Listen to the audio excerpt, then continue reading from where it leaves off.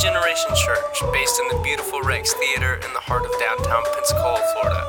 Our hope is that today's teaching will encourage and equip you to be firm in faith, to fulfill the call of God in your life, and to finish well. Grab your Bible, open up your notes app, and let's dive in. I want to talk about the Holy Spirit this morning and what that looks like. You know, we just sang, Nate, and we all sang the words together, the Lord is in this place. You do know that you're that place, right? That you're the place. That's where the Holy Spirit lives. I love the presence of God when the Church of God comes together, and there's just such power in life. And, you know, the Bible says iron sharpens iron, and we do so much together. But the Holy Spirit lives in you. You're that place. And then we just said, Lord, meet me here. Meet me here. But the Holy Spirit is powerful. And so that's what I want to share on. You know, shortly before Jesus went to the cross, he's conversing with his disciples. And he in John 14, it starts out where he predicts the denial of Peter. You know, he says, you believe in God, believe also in me. In my Father's house are many rooms. It goes on, it says that. And then Jesus said, don't let your hearts be troubled. He said, I'm going to prepare a place for you. This is in the first part of the chapter. Thomas, of course, says, Lord, we don't know where you're going. And how can we know the way? How can we follow you? And that's the wonderful verse that we get in John 14 that says, and Jesus said, I am the way, and I'm the truth, and I'm the life. And it goes on to verse 15. And this portion of Scripture is called Jesus Promises the Holy Spirit. And this is the portion of Scripture that I want to read and then just comment on it. Jesus says, if you love me, keep my commands. And I will ask the Father, and he will give you another advocate to help you and to be with you forever, the Spirit of truth. And the world cannot accept him because it neither sees him nor knows him. But you know him, for he lives with you and he will be in you. I will not leave you as orphans. I will come to you. And before long, the world will not see me anymore. He's warning them. He's talking to them. But you will see me. Because I live, you also will live. Jesus defeats death. On that day, you will realize that I am in my Father, and you are in me, and I am in you. Whoever has my commands and keeps them is the one who loves me. You know, a lot of times when, you know, the more in love you are with Jesus, the less you try. Oh, I just want to overcome this. I want to overcome that. No, I'm in love with Jesus, and he's the number one part of my life. There's power in that. The one who loves me will be loved by my Father, and I too will love them and show myself to them. Then Judas, not Judas Iscariot, said, but Lord, why do you intend to show yourself to us and not to the world? And Jesus replied, anyone who loves me will obey my teaching. My Father will love them, and we will come to them and make our home with them.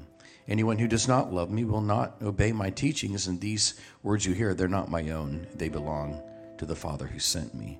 All this I have spoken while still with you. And then he says it again here, but the advocate, the Holy Spirit, whom the Father will send in my name, will teach you all things.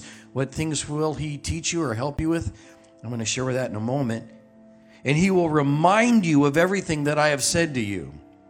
Peace I leave with you. My peace I give you. I do not give to you as the world gives.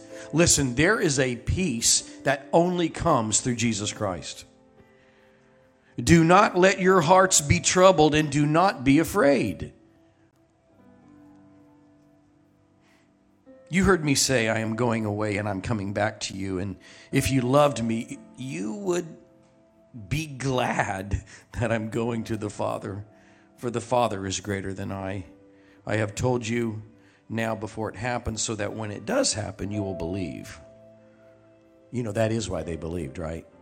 They finally believed when he defeated death and he rose from the dead. I will not say much more to you, for the prince of this world is coming. He has no hold over me, but he comes so that the world may learn that I love the Father and do exactly what my Father has commanded me. Come on.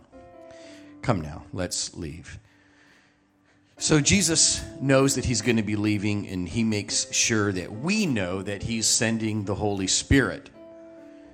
And it's the Holy Spirit that gives us the ability to pray according to God's will. And many times we don't pray. Our prayer life really lacks because we don't know what to pray and we don't know how to pray. And this is one of the works of the Holy Spirit. Because in Hebrews 11, it says that the Holy Spirit it's the Spirit of the Lord, it's wisdom, it's understanding, it's counsel, it's might, it's knowledge, and it's the fear of the Lord. So first we say, Holy Spirit, you are the Spirit of the Lord, and I surrender to you. You acknowledge the work of the Holy Spirit in your life. And then you say to wisdom, Holy Spirit, I pray that you would release wisdom in my life as I make decisions. There's understanding. Give me the understanding for the perfect will for my life. And we can get to counsel. Counsel me in the path that you would have me walk. Might. Holy Spirit, I pray that you would release might, spiritual boldness in my life. Knowledge. Holy Spirit, give me knowledge of Jesus Christ to lead me into a deeper relationship with him. And then there's the fear of the Lord. Holy Spirit, make me a person of integrity. The work of the Holy Spirit, we rely on the Holy Spirit to speak to us and to speak through us. And there's that communication. It's about surrender to the Holy Spirit. It's not that you have more or less of the Holy Spirit. It's that you surrender to the Holy Spirit that lives in you. It's about surrender and acknowledging the Holy Spirit to direct your hearts and your words and your thoughts. Holy Spirit, we recognize you, that you live in us, and we're so thankful that you that you're in us to help us through this life and to know how to pray and to help us know our next move and what we need to do.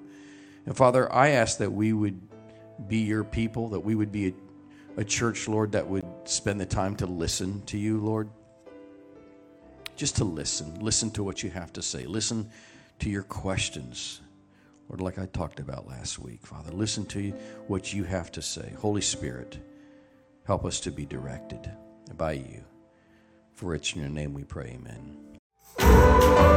Thanks for hanging out with us at Generation. You can connect with us on Facebook or Instagram at Generation Pensacola, or go to the website at generationpensacola.com, and from wherever you download your podcasts. If today's teaching impacted you, we'd love to hear about it, so please drop us a note.